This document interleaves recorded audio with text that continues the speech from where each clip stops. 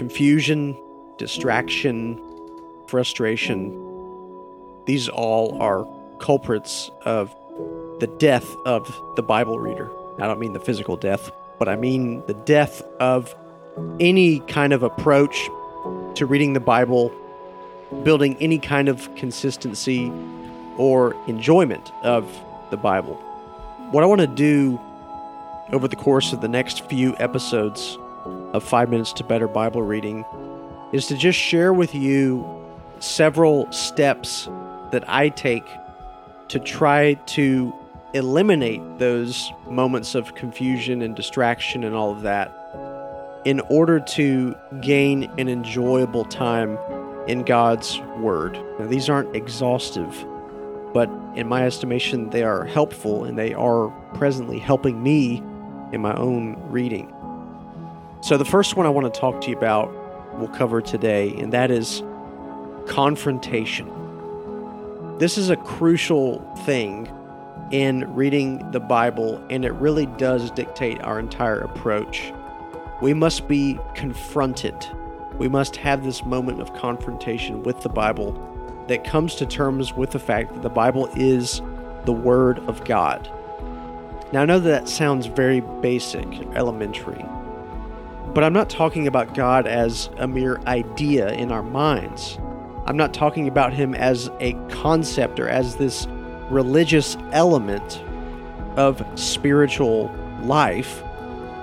I'm talking about the God who is. The Bible reveals a God who is self-existent. You think about the name Yahweh, which is, as God reveals to Moses, He is the one who is the great I am. He says, I am who I am. He is the God who is.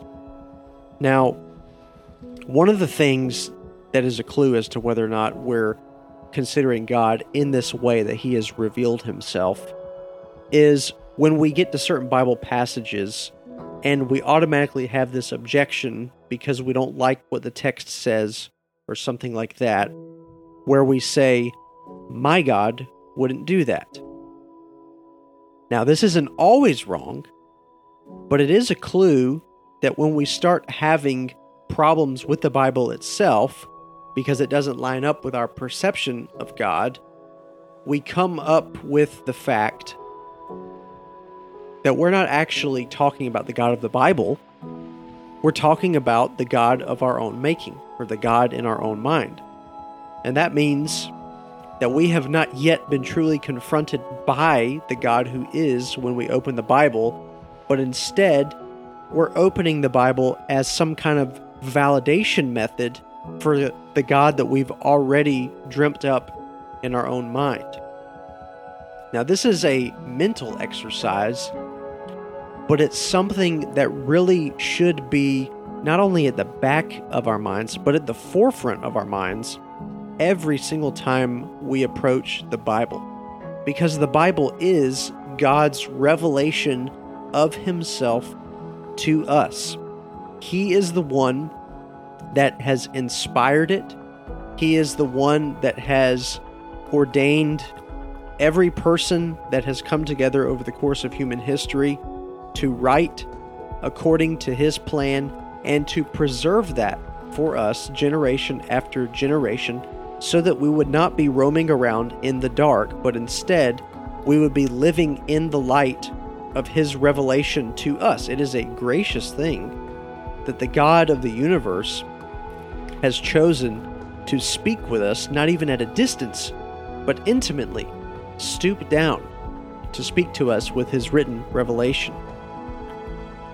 If we have that in mind, we understand that the great benefit and joy of opening up the Bible is that God Himself is confronting us.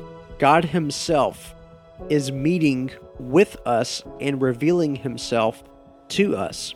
If that's not our mentality of the Bible, we're going to come to it with not only preconceived notions about certain things, but with a God already made after our own mind, and bring that with us instead of being confronted by the God who is and our lives being changed by that confrontation. So if you want to enjoy the Bible, you must respect the fact that to read the Bible is to be confronted by God Himself.